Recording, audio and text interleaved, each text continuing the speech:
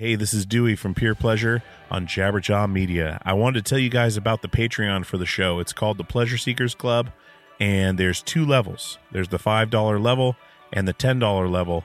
And all this is, guys, is to help support the show, help support the cost of putting the show out. Time spent building the show, hosting costs, travel costs to do the in-person interviews that you guys like so much. It all costs money. And I always try to find the best deal for sure, because I do have a day job as well.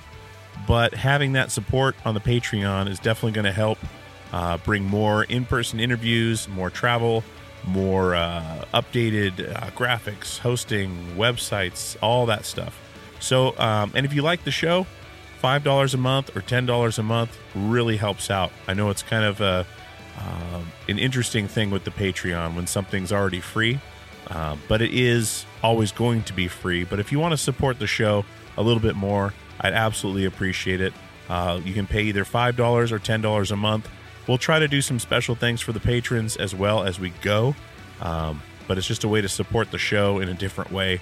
And like I said, I really appreciate you guys coming back week after week. That's the most important thing I can ask for.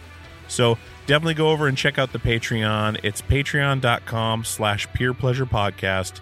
Once again, that is patreon.com/purepleasurepodcast. Sign up today and join the community and help out the show. Keep it growing. And I thank you so much.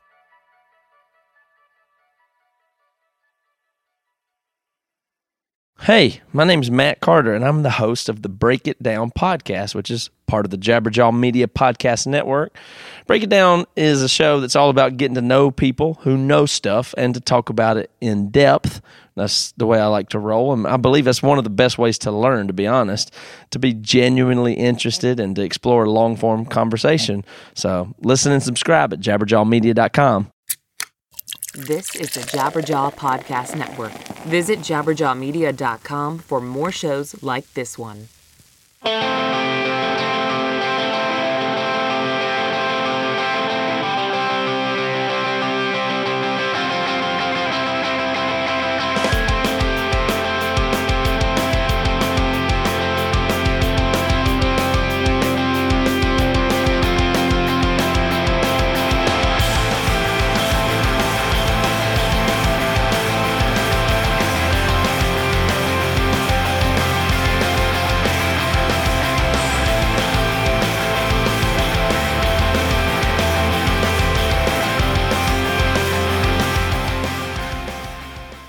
What's going on, everyone? Welcome back to another Saturday on Pure Pleasure with Dewey Halpus on Adobe Radio and Jabberjaw Media. This week is a huge week for me. My favorite band of all time, ISIS, as a lot of you know, I've talked about it on the show before. We have Aaron Turner from ISIS and SUMAC, Old Man Gloom, Mamiffer. He's from so many projects, Hydra Head Records. Aaron's one of the most prolific people in the music business today and has made some tremendous contributions to music and to, my socialization with music and changing me around from just being a straight up, punk rock kid into, appreciating so many different kinds of music and just looking through, what he's listening to, what he's put out, and just all around awesome contribution to music. Aaron's a fantastic guy. We had a great conversation. I will be honest, I was a little nervous going into the conversation. I prepped for days because when do you have the chance to sit down and talk to someone you admire, someone like Aaron that you look up to in the music business, look up to as a musician, as an artist, and get to spend, an hour just chatting about whatever. I mean, it's just, this show has been so much fun, and having access to do this and a platform to do this and having an audience like you guys to listen to it. I mean, it's a huge deal to me. I take it very seriously. And I appreciate every last one of you listening. And I appreciate the guests we have on as well. Taking a chance on a show that's growing to put themselves out there in maybe a light that people haven't seen before, hearing some personal information or personal stories. I mean, it's just really cool to take someone that you see from a distance, you see what they put out and see what they let you see, and then you get to talk to them and kind of, open them up a little bit and see what's going on. So I think we did a really good job on this conversation with Aaron, and asking the right questions, and I think you guys are really going to enjoy it and find something new from it that you haven't heard before. I know he's been interviewed a ton of times, and that's the other difficult part when someone's been interviewed 1,000 times. What do you ask? And the answer to that for me is I just ask what I want to know. A lot of times I've never heard those questions asked, or you go off on a tangent about something and bring something else up as well. So definitely enjoy this episode with Aaron. We are on purepleasurepodcast.com. We are on Instagram. We are on Twitter.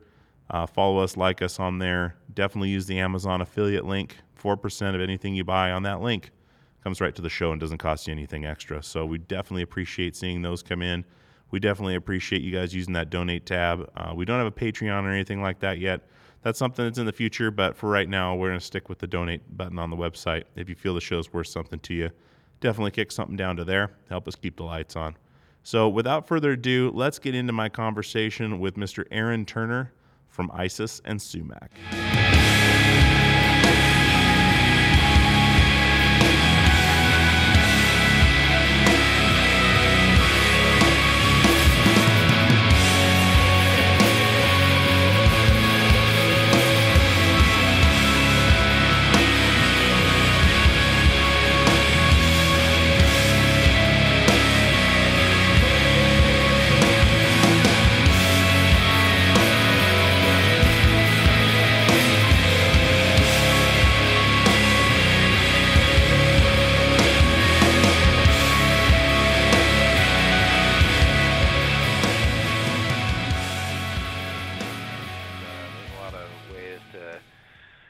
Creative energy, so any way it can get out is a good thing. Yeah, exactly. So you're up in Vashon?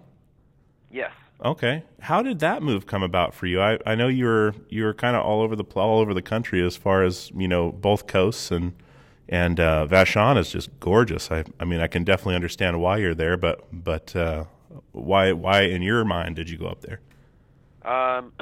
I had been living in Seattle for just about a year and a half, with my partner, who is now my wife, Faith Colochia. Uh-huh. And she and I had come to the shared realization that we just didn't want to live in a city anymore. And that said, we still wanted to have somewhat easy access to the city without having to be right in it. So we started looking around and asking around just about what the options were, and there was a few different people that mentioned Vashon to us and said that we should just check it out. And we came out here a few times, looked at places that were for sale and places that were for rent, and just decided to do it and see what happened. We rented for our first few years living here, and the first year honestly was a bit rough, in that though I had wanted to be out of the city, the reality of being so far out in the sticks was startling. It was just a really drastic change, and it came at a time that a lot of other big changes were happening for me. ISIS was ending. Hydra Head was about to go through a big transitional shift. I think all of that sort of coalesced into this really big moment of self-realization that over my first winter in Vashon was kind of terrifying, just to be basically alone and confronted with myself. I mean, I was with my partner, but it's how can I put this exactly? No one else can deal with your shit for you. So basically I was confronted with a lot of stuff that I had been shoving aside for a long time, and combined with the isolation of being on Vashon, it was a big slap in the face that ended up being a really good thing, but it took some getting used to. And by the end of our first year here, we were kind of thinking, well, maybe this isn't right. When the winter was rough, let's think about moving back to the city. And then by the time we were ready to do that, we had spent a whole year here, and we were like, hey, maybe we like it here. And that was the beginning of our deeper entrenchment in Vashon because we've just grown to love it more and more since having moved here 7 years ago. Man, and so that, I mean, that's crazy to me thinking about that transition because, you know, going from big city on the East Coast to huge city on the West Coast to another huge city, there wasn't much of a transition at all. No, I think I was somewhat prepped for it because I had grown up in a rural area. I grew up in Santa Fe, New Mexico, which is a smaller town, and half the time I lived there was way on the outskirts of town. So in that way, it was my background, and that was part of the reason I think it appealed to me. But just like I said, combined with everything else, it did take some getting used to again. Sure. And I mean, the self-reliance too, a lot of it out there. I mean, I've been out to Vashon twice, I think, and it was just like random day trips. Like I wasn't even visiting anybody, but take the ferry over and there's like one grocery store. And I mean, it was gorgeous. And everyone had told me to go out there and check it out. You know, and my buddy Tepe from Thrice lived out there for a few years. And, you know, he said it was, you know, gorgeous as well. And he's back in Los Angeles now, or Irvine, I think, or Orange County, one of the two. Anyway, but you know, did you find that, you know, some of the more happen to be self-reliant as far as, you know, can't really just cruise down to whatever you want to do and have to kind of find things to occupy your time? The occupying time was never an issue just because I'm a super productive person, almost neurotically so that wasn't really an issue for me. The amenities of living in a city were definitely missed at first, like being able to walk to the grocery store and walk to a decent coffee place and go out to eat. I mean, that didn't really exist here. As you said, there's a grocery store here and there's a handful of decent restaurants. But really, there is a much greater degree of self-reliance that you have to live here, unless you live right in town.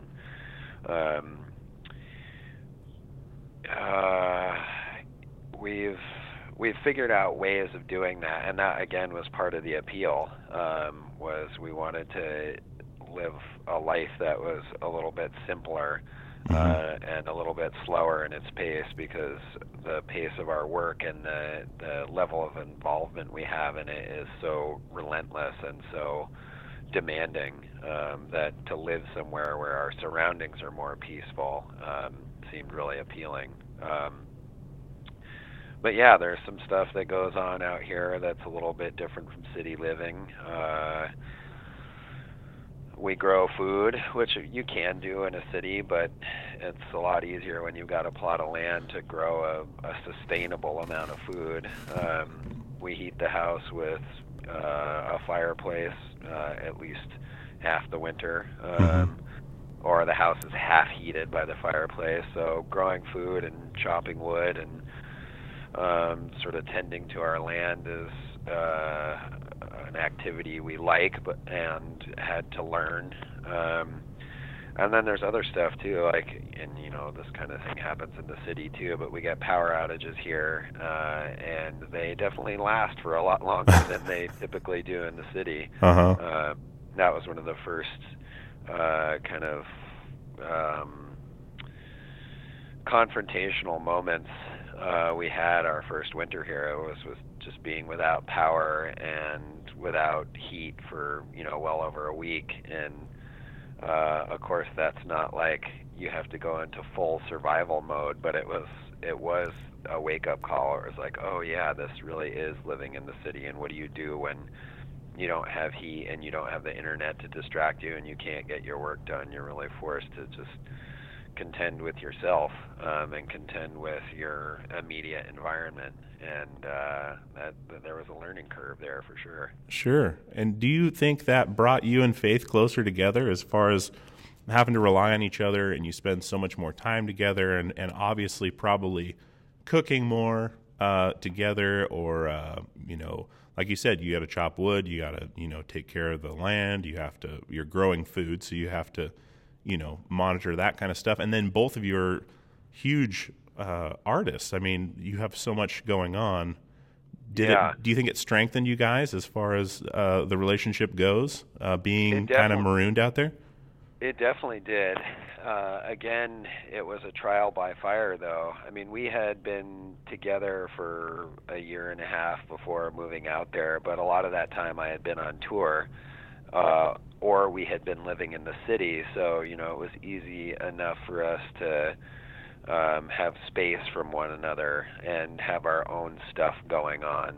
Mm-hmm. Whereas when we moved to Vashon, it was really like, all right, here we are. It's you and me, and now we're gonna really get to know each other.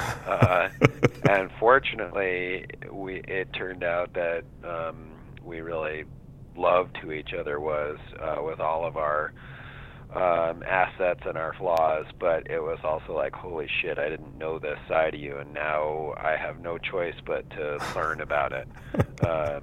And it definitely did require a lot of work, and again, there was some circumstantial stuff going on. For me, it was like almost like an identity crisis, where it was like the band I had been in for a long time was done.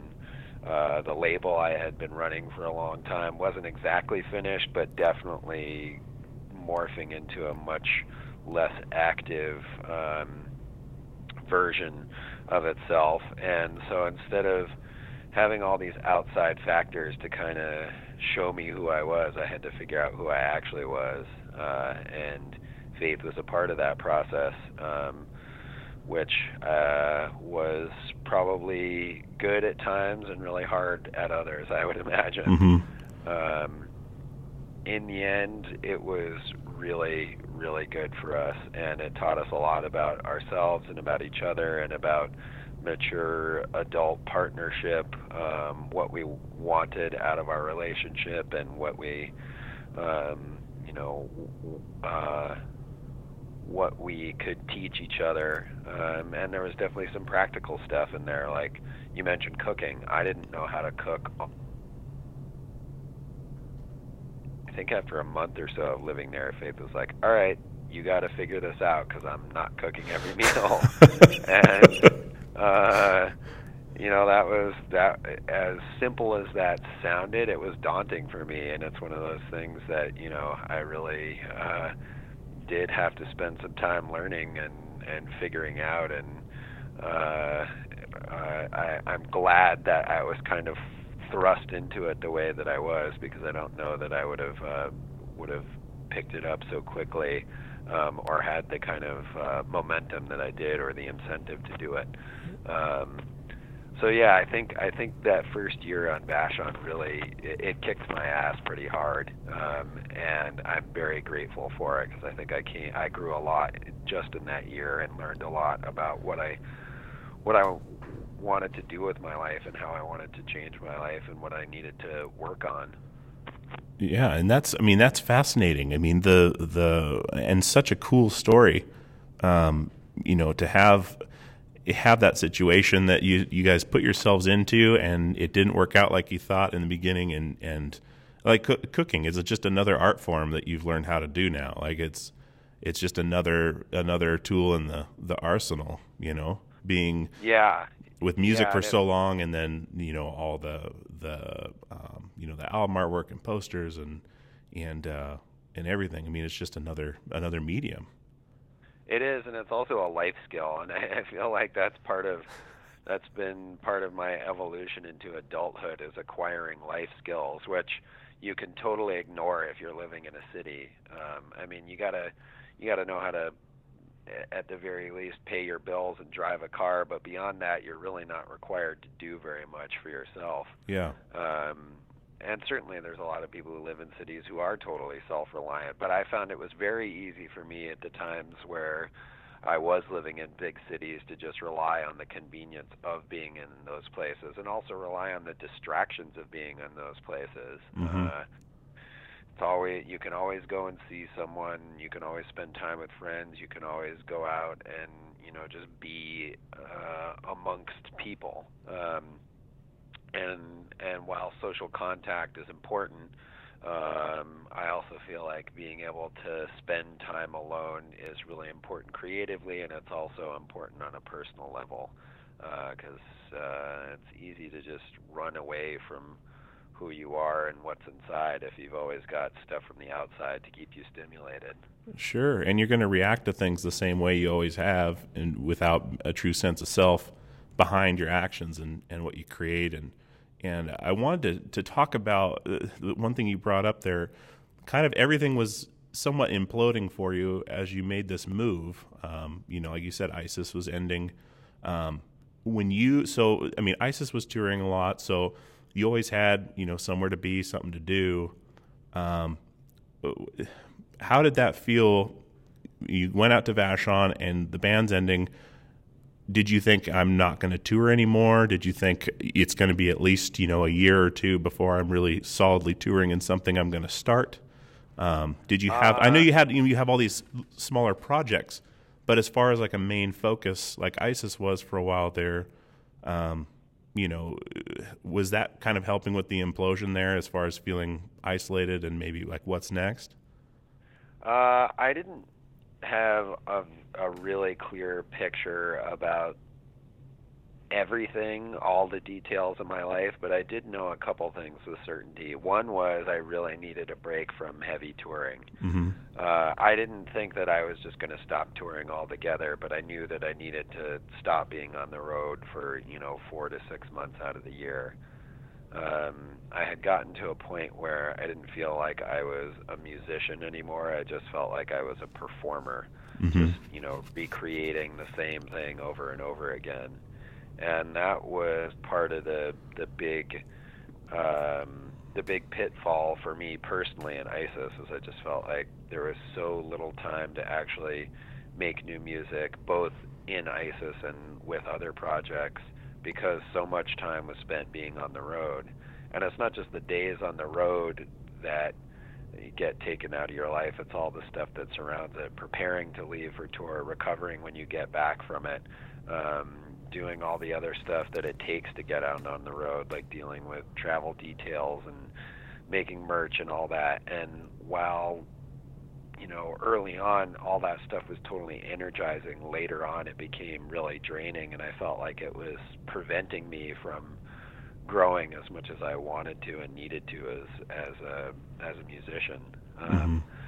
I did keep somewhat active with other projects to varying degrees during the lifespan of ISIS, but I, especially in the later years, I just started to feel like this has taken over all my time.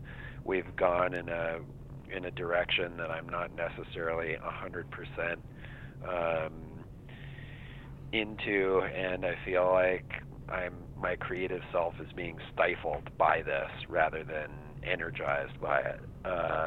So that was part of the point of going out to Vashon, was just to be able to have some downtime and figure out what I wanted to do and how I wanted to do it. When I came out here, Faith and I were already doing Mamiffer together. She had started it some years before, and I was sort of an auxiliary member at first, and then became a full-fledged member of the band. Not so much in terms of songwriting, but just as a creative partner, offering my assistance for whatever was needed, and also input when it was asked for. So in that way, Mamiffer became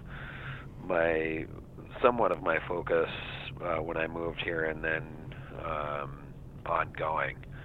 We did not a huge amount of touring, but we did some stuff every year. Mm-hmm. And one of the things that appealed to me about Mamiffer that was different from what I had been doing prior was that it was really open, in the sense that there wasn't a fixed lineup. We could play as a duo, Faith could play solo shows, we could expand and contract the membership according to our needs for both the studio and the road, and that felt really liberating, just to feel like, okay, the music tells us what we need to do and who needs to be involved. Mm-hmm. Rather than having a committee of people that all needed to be heard and all needed to be considered every time a decision was made, whether it was practical or artistic. Mm-hmm. So that was a totally new thing for me. Though I had done some other collaborations and some solo stuff, Mamiffer really was so different in so many ways for me that I think it helped me it definitely helped me grow as a musician. Instead of being the leader of something or an equal contributor, I was part of the support system, and that helped me learn how to take creative criticism better. It made me a better listener, and having to learn so much of somebody else's music broke away a lot of my old patterns too, because it was forcing me to hear and play differently. So that was definitely a big and important parallel event that happened with the transition to Vashon. That is huge. Huge transition. Sure. And then doing that was again open enough that it allowed me to do some other things, some collaborations that weren't like structured band stuff. It allowed me to have time to get going with Old Man Gloom again, which was fun because I still had an outlet for doing heavy stuff, but it wasn't, it wasn't a full-time thing. And it was also a band that could just kind of pick up and drop stuff whenever we felt like it. And all of that was good for me just to keep going and keep having things to work on and focus on, and allow me to have some time again to kind of figure out how and what I wanted to do moving forward in terms of being in a band again or not, or being in and starting my own band, which is eventually what happened with SUMAC. Okay, and with you've mentioned before, I've read some stuff here and there about anxiety, and we talked a little bit about going when you went out there, finding yourself and kind of dealing with things that you'd been not hiding, but maybe running from or suppressing with having all the access to everything. When you started SUMAC, you started SUMAC with some players that are extremely active in other projects. Was that a conscious decision as far as, my next group is going to be, active members of other bands, so it's not a full-time thing, like a way to kind of force yourself to not be tied down to that? Is that something that maybe created some anxiety with ISIS, where you were talking about coming to a point where, things weren't 100% what you wanted? Was that anxiety involved in that, or was that a conscious decision to bring those guys on as a kind of a side project, I guess? Well, I'll address the ISIS thing first. The level of obligation that we came to operate on was problematic for me, where it got, we got to the point where nobody was working other jobs, and we had to tour a certain amount of the year in order to support the collective. And it was great that we were able to make a living from music, because that's awesome. That's a cool place to get to. And I think everybody was glad that we were able to do that for a number of years.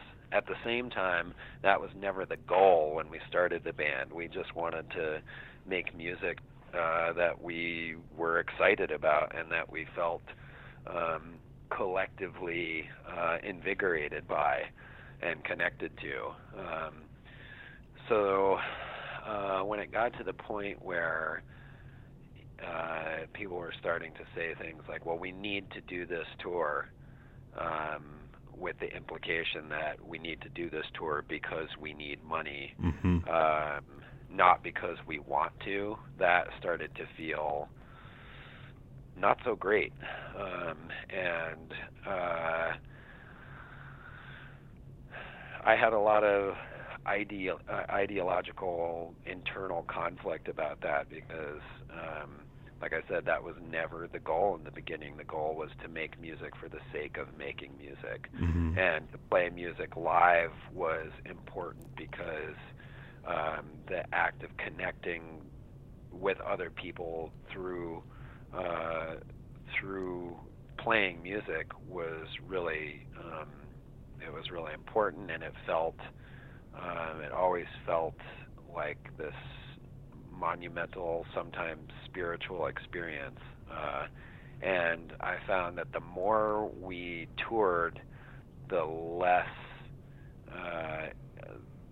profound the experience of playing live became, and I got jaded to it. And I also think that all of us having to spend so much time together really wore down the friendships that the band had been based around in the beginning. So, that stuff that stuff crept up on us. I think we didn't even realize what was happening as the rigidity of these patterns was setting in until all of a sudden it got to the point where it's like, at least for me, I was like, holy shit, I'm just not enjoying this anymore. And though I know these guys are my friends on an intellectual level, I'm not enjoying being around them all the time anymore. So that level of obligation and basing creative activities around what are actually monetary needs, I think really compromised the basic purpose of playing music for me. So all of that was in the back of my mind when I started SUMAC. I wanted to play music again in a band. I knew that having in this context, having a consistent or at least semi-consistent membership was going to be important in terms of being able to play the kind of music I wanted to play. I knew it was going to be complex music that would require slow development and good interband creative chemistry. The other thing I knew was, though I wanted it to be an active band and to record and play regularly, I knew I never wanted it to get to the level that ISIS had of touring all the time.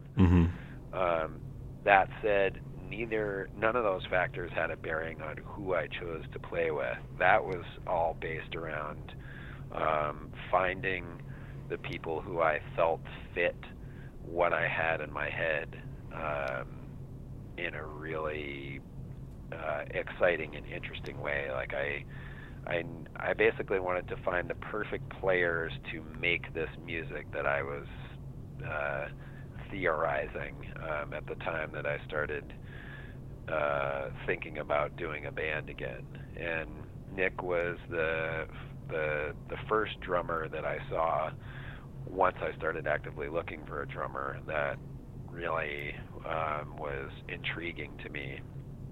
And I didn't know him at all. And that factor was a little bit daunting because I didn't feel entirely comfortable just,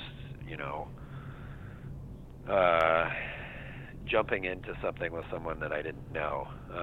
Although, of course, the first few times we played together, there was no idea of commitment. It was more just like, hey, let's do this and see what happens. But still, most of the people I've ever played music with have been people that I knew as friends prior to actually doing anything together, so this was kind of an exception. Brian, on the other hand, was sort of the opposite in that I had known Brian for a very, very long time.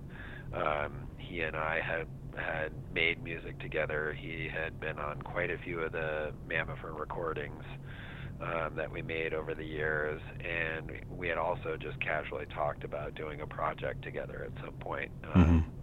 But the opportunity never really presented itself until I started SUMAC.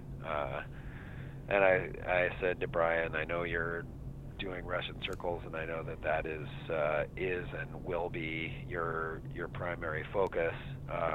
But I would also really like you to participate in this if you're interested in it. And fortunately, he was up for it. So that's kind of how all the pieces fell together. In some way, it is good that, especially in the case of Brian, that he's so busy with other stuff because we can't fill up our calendar with things to do. and even though Nick isn't quite as busy, he's got quite a few musical projects going at any given time. So there is a kind of a safeguard in place there where we actually couldn't tour all the time. And though I often try to keep my impulses in check, I will often say yes to everything, which is occasionally very problematic. So, this is a good thing to play with other people who can't say yes to everything or don't want to say yes to everything. In fact, this came up a week or two ago where we had gotten a couple offers to do things, and everybody couldn't do it, and I ended up being thankful for that. I was like, yeah, sometimes I need a break, and even just one-off show takes a lot out of you because you still got to do the same level of prep that you would for a tour in terms of practicing and making all the peripheral arrangements. So I think ultimately the most important thing is that we work together very well as a musical unit, and we get along very well on a personal level, and that's really kind of the most important thing for how SUMAC is allowed to operate. Okay. And that's, it just seems like a really organic way to do things. And one thing I've always admired from following, I came to ISIS late. Well, I guess not late. I came in around Oceanic. I was introduced to it by a buddy of mine named Aaron Edge. I don't know if you guys know each other, but... Yep, I know Aaron. Okay, perfect. Well, he introduced me to Baptists and ISIS. So he was playing Oceanic when he did he was doing our album artwork, and we went over to his house, and I was like, what is this? And he's like, oh, dude, it's the new ISIS. And I was like, who? And I was just kind of grooving on it for a while, and we left on tour, and I picked up Oceanic at Amoeba Records. And at that time, I still had a Discman and everything else. So, I had been jamming that, and we ended up touring with a band called This Day Forward, which has a buddy of mine, Colin from Circus Survive, who I had been talking about ISIS with. And he's like, oh, check this out. He's got a mosquito control tattoo on his leg. And he's like, yeah, those guys are great. So I got more and more into it, and it would be years before I saw you guys live. And I was working at a venue in Portland called Loveland at the time. And I was a production manager there, and you guys were coming through. I was like, oh, man, this is going to be great. And what I remember most is you guys pull up in 2 vans and no trailer. And I that's the only time I've met you. And it was very brief, but I was like, man, 2 vans. Like, yeah, it's way safer than touring with a trailer. And I was like, that is genius. And it's just these funny things. But then I got to watch Soundcheck, and I was like, holy shit, man, this is massive. And I was a total gear nerd and everything else. I'm checking out pedals and stuff. And then once the show started, I told my boss, I was like, dude, I'm watching this show. Like, someone else can do my job tonight. I won't get paid. I don't care. And I remember there's the ending of So Did We. Yeah. And I tell this to people all the time when they ask me, the stuff I'm into and good experiences at concerts. And I swear to God, I felt the earth shift when that kicked in. And, Aaron was always telling me he has tinnitus. I think from one of your guys' shows is when it finally started to kick in that he was just this squealing in his ear. And he always talked about that. And so before the show, I had bought one of those earplug containers you guys. It was genius merch. Yeah. And I had those in, and I literally felt the earth shift. And I just closed my eyes and literally just kind of leaned on someone and just let it hit me. And that completely changed the way I looked at music and, artwork in general. Like, there was just so much behind everything. So much, it was just pure. Like, it was pure sound. Like, the tone, just feeling the wind from the amps, like, there was nothing more pure than that I'd seen live. And from that point on, I was always following what was going on. And what came up in my mind when you were talking earlier about, these obligations and things like that, I remember reading an article, or maybe it was a message board or something. You guys had got offered a tour with Tool, but you were still finishing a record, and you turned it down to finish the record. And I'm pretty sure that's the way it happened. But I thought the integrity behind that was so huge. Like, you didn't just bail and go, oh, wait, we're never going to get this tour again. We have to do it. Yeah. But then eventually you did. And I saw that show too. And that was, I mean, that kind of things following you guys around, on through articles and interviews, just solidified, the way I felt about, what you guys were doing. And so I really appreciate that part. I wanted to put that out there. It was one of those, few experiences that really changed my view on things and artwork in general and music and integrity. And so that's definitely nice to hear. And I feel like, though, I talked about the kind of obligations that we started to set for ourselves, I think we mostly avoided some of the pitfalls that I was really afraid of, which are things like touring with bands that we didn't really like, getting to the point where we were making records that were just that we were not fully invested in. And I think that maintaining our integrity in that way was really crucial, not only for us as a collective, but also just in terms of whatever level of success we did have. I think the reason we made some kind of impact was because we were genuinely invested in what we were doing emotionally and mentally, and in terms of our the dedication of time and energy. So it's always nice to hear when people had experiences that that were powerful, and where that dedication on our part and the energy there came across in the way that we intended it to. Absolutely. It absolutely did. And I mean, it's something to this day I still think about every once in a while. When I think back at my days when I went to shows all the time and everything else and touring, and how things felt like a job for me too up there on stage until we did our first international tour and it felt new again. I literally felt alive the first we hit Germany, and I was like, holy fuck, there's people in Germany. This is sold out. What is going on? Yeah. This is crazy. But in the States, it just felt like a job. Like, oh, here's your day sheet. Here's how many people bought pre-sale. Here, it was just, it wasn't. Yeah, I think that there's something to be said for having good experiences and using those as a measuring stick in a way.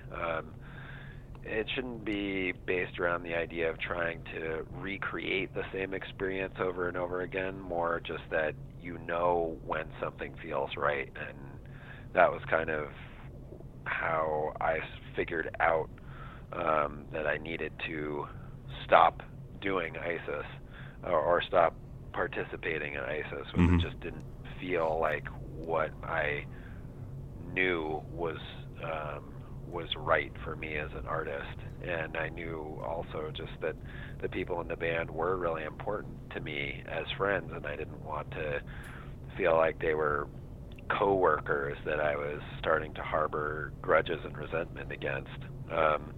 And going back to what we were talking about with SUMAC, when I was thinking about starting that band, I was using some of my experience in ISIS as a way to gauge if I was on the right path or not. And by that I mean I remembered what it felt like to be in ISIS at the moments that it was really at its best, where everybody seemed to be on the same page creatively, and there was this kind of telepathic energy that started to circulate when the music was being played and being written. And that was really what I was seeking with SUMAC, was to find people that I could conjure up that kind of energy with again, and also to write music that that felt that way, even if it didn't necessarily sound the same. In fact, it was important to me that it didn't sound the same. So, yeah, I think those kind of really formative, powerful experiences are always a good way to figure out whether I'm on the right path or not, because there is a kind of ecstatic feeling that comes from musical creation that I feel like should always be present. And the further I move away from that feeling, the worse I start to feel. So anytime a musical project starts to dwindle in that way, where it just doesn't feel like I'm captivated by it, and it's not drawing my attention in a way that feels like I'm just firmly anchored to the present moment while it's happening, and my mind starts to drift onto other things. Those are usually keys that either something is off with me or something is off with the music, and I need to recalibrate. Yeah, absolutely. That's a big deal. I mean, being able, especially playing the same songs every night, with a structured band that, this comes in here, this comes in here, being able to be present and appreciate what's going on. And I ask a lot of people that, how present they are on stage, if it's more muscle memory, or if they're fully engaged. And that's something that, with your projects I've always seen is just full engagement. And it's inspiring to see, but at the same time, it's also, I guess inspiring is the word for it, because it's watching someone be fully engrossed in something they've created, and it's not just we're playing Houston tonight and we're playing here tomorrow. Yeah.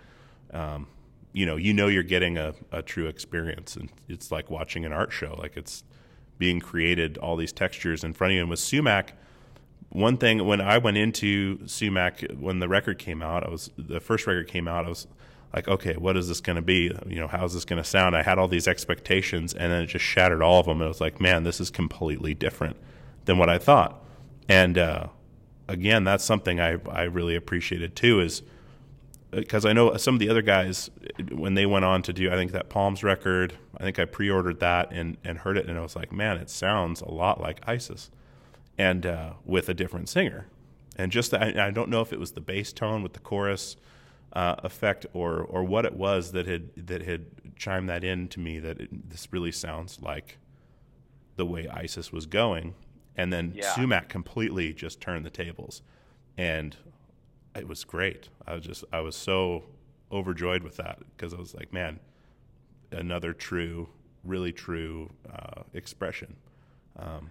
And I wanted to ask you, I know it depends on the project, but when you're writing music, like especially now being out in the woods, I mean, do you take in your environment and let that affect your creative output, or do you have more of a beginning to end vision, I guess, when you're starting a song? I think the process of creation for me works on a couple different levels. One is there has to be some clear intention on my part, in that I want to have at least a basic idea of how the music should be. And there's a lot of factors involved in that. Is it going to be improv? Is it going to be structured? What's the instrumentation? Who else is involved? All that kind of stuff. And then the other factor of it is,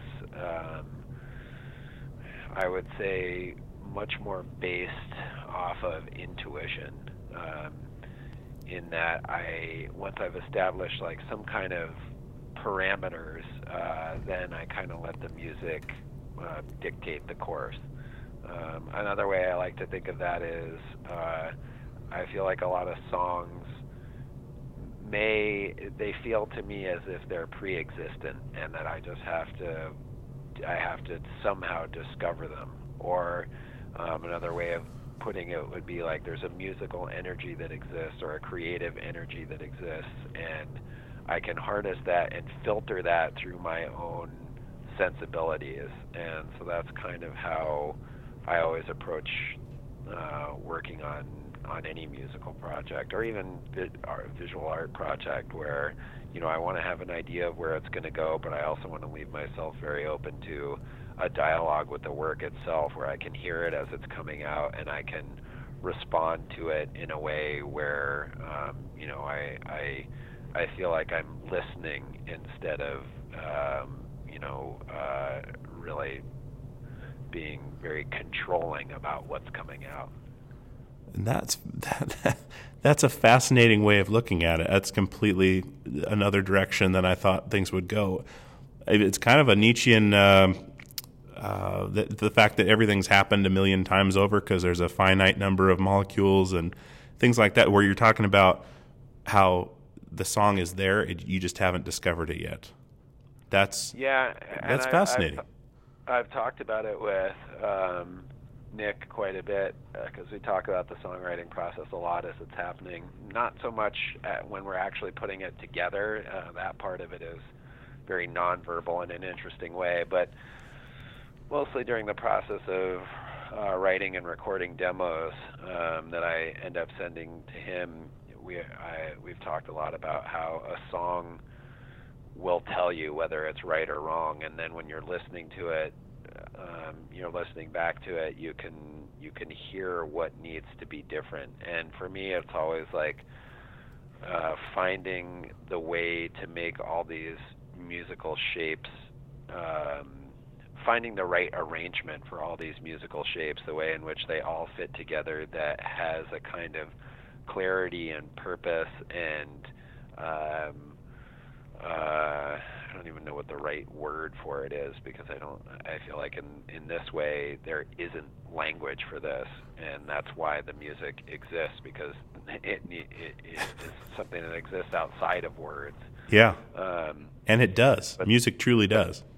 There's just a sense of rightness when I finish something, or when I get to the point that I think it's finished. It just feels like there's nothing else that can be added to this. There's nothing else that can be taken away. This is the shape that it needs to have. That shape can change, and that like in the case of SUMAC, there's all these passages where they're kind of open-ended, but everything that's around those malleable forms kind of helps shape those as well, or at least gives them a springboard to work from or move forward from. Mm-hmm. And that is something that I'm sure a lot of people aspire for, as far as getting to that point where they feel completely comfortable and completely content with what they've done, and don't tinker with it, when it's after it's finished. But with you guys having room for improv and everything else, you can change it up enough to keep feeling like you're doing something new, especially on tour, night after night. With a general idea of a set list or a way things want to go. With SUMAC, do you guys do that? Do you sit down and make a set list, or do you guys kind of have, reference points where we want to start here and we want to end here, but how we get there is up to us? We usually have a set list, but within each of the songs, there's definitely points where it becomes totally indeterminate as far as what's going to happen, and I think that is really crucial. And that balance of structure and freedom is really important to keep the songs alive, to allow them to constantly change and grow and evolve from one iteration to the next. Mm-hmm. I think there is a fine line between, when it comes to structural stuff that is structured, a fine line between creating some fixed patterns and then going too far to the point that something just becomes dead through being overwrought and overthought. Mm-hmm. And again, that was definitely something that started to happen for me with some of the ISO stuff, where we were spending so long in the studio and changing little things here and there that the original form started to disappear and the original energy got completely diluted. So for me at this particular point, I'm still trying to find the right balance between forethought and spontaneity. Okay. And I think you're on the right path here, and the trajectory you're on is inspiring as well. Just going somewhere out of your comfort zone, having a general idea what you want to do, and then getting to where you want to be.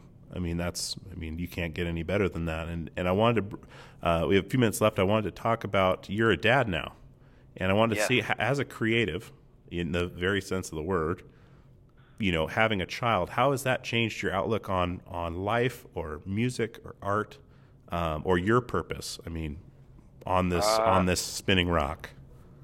I think my purpose has been changed in that my number one priority now is being a dad. Mm-hmm. And in one way, I don't see that as separate from who I was before. It's kind of an extension of it. To be a good dad, I have to be in touch with myself. I have to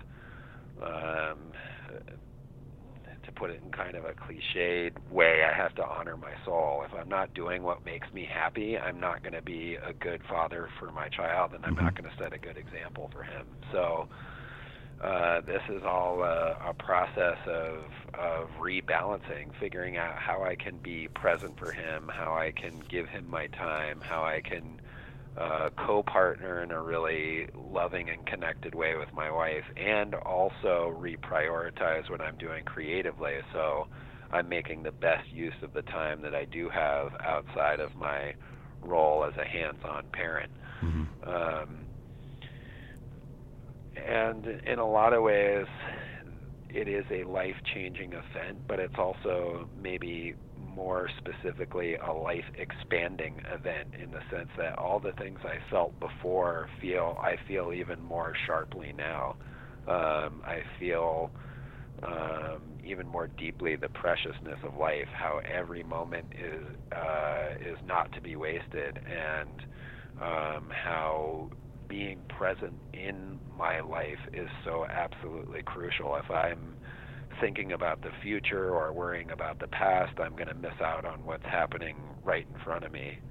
And I think I was pretty committed to a practice of self-discovery even before our son was born, but that's even more important to me now. I need to continue working on the old baggage and crap that I've been carrying around, for most of my life, so that I don't hand it down to him, and so that it doesn't, pollute our household. And while I can't be perfect in that regard, I think that this process of purposeful and intentional self-directed evolution is a goal for me, and it's integral for me as a creative person and as a parent.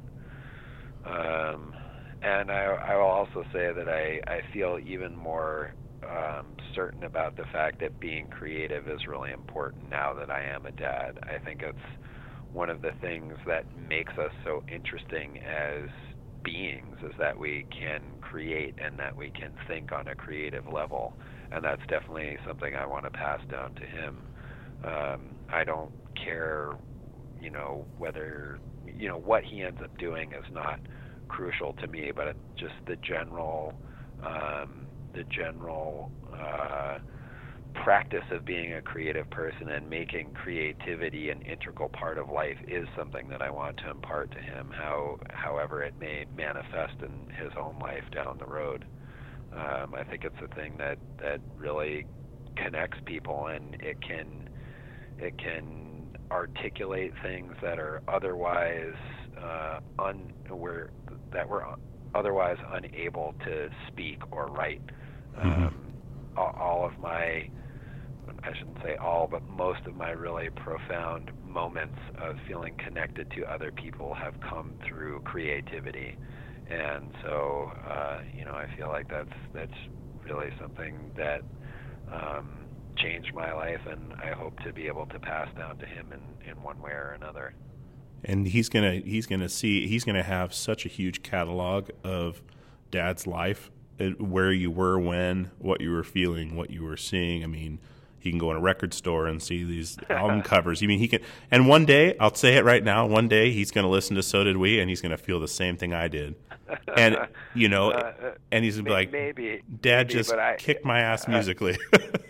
Yeah, maybe I almost in some way hope that he thinks what I do is lame in the way that, like, I feel like it can be hard for a child to try to follow in the footsteps of a parent, and we've got so many examples of creative casualties where that's happened. Oh, yeah. I hope more than anything, both Faith and I offer him an example of parents who balance responsibility with doing what they needed to and were compelled to do. Because whatever it is that people do in their lives, whether it's music or architecture or landscaping or whatever it is, if people find what it is that they're passionate about and they follow it with sincerity and integrity, I think that is crucial to them being happy and them being productive members of society and having a world where people are able to be connected with and empathetic to other people because they are respecting and honoring their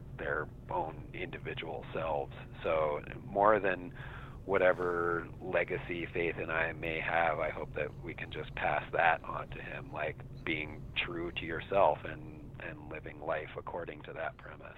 Sure, and that's, I mean, but having that body of work too. I mean, when you guys are gone, like this podcast too, like it's something my kids can listen to later and hear my voice, hear who I was talking to, what I was thinking, and it's super important to have those pieces to go back to. But like you said, I totally agree with you that he'll become what he becomes, and hopefully it's something that just makes him happy. It maybe he'll play, professional soccer. Maybe he'll be an architect, you never know. Yeah. And you guys are doing, from what you're telling me, I mean, you have a great job doing that. And such a cool place to grow up with seasons and nature. And totally. You can kind of create your own, atmosphere, which is, you can't necessarily do in the city. You have your little box in the city, but the way you guys are going now and having that time to find yourself and deal with things before the baby came, I'm sure put you in a much stronger place. I hope so. And Faith and I both grew up in areas where we kind of had to make our own world and make our own fun. And I think that was really important in terms of our development as creative people. I think that kind of development of the interior world can happen anywhere, but I was really glad as a child to have it happen in a place where I was also connected to the natural world around me, and we're hoping that that's something he'll connect with as he grows up as well. Sure. And that's amazing. I mean, and Aaron, I really appreciate you coming on the show, and this was a really fascinating conversation for me. I had 2 pages of notes I didn't even look at or even touch on, because it was just a nice organic conversation, and I think we touched on some cool stuff, and really appreciate you taking the time out of your day to spend that with me here. So no problem. Thanks a lot for having me. Yeah, you're welcome, man, and good luck to you and Faith and your boy, and tour next week, and just keep on doing what you're doing, man. Not a problem. Awesome. Thanks, brother. Have a good day. You too. Take Bye-bye. care. Bye-bye. All right, guys, that was my conversation with Aaron Turner from ISIS and SUMAC, Hydra Head Records, and Mamiffer. A million different projects, like I said before. Definitely check him out. He is on all the social media sites, and you can check out all his bands. Definitely go on Spotify or definitely buy the records. He does a lot of vinyl releases and everything else. And Mamiffer with his wife, Faith, is an awesome band. Definitely worth checking out. And that's something he's been doing in between SUMAC and everything else, as we talked about in the conversation you just heard. So we are on peerpleasurepodcast.com. We are on Instagram. We are on Twitter. Give us a like, a share, anything that the social media lets you do to promote the show. Tell a friend if you like the show. Last week was Emily Heller, a hilarious comedian and TV writer that you should definitely go check out if you did not hear it last week. And coming up next week, we have another great guest for you as well. Definitely check out the website for that information. And as always, we will see you on the radio.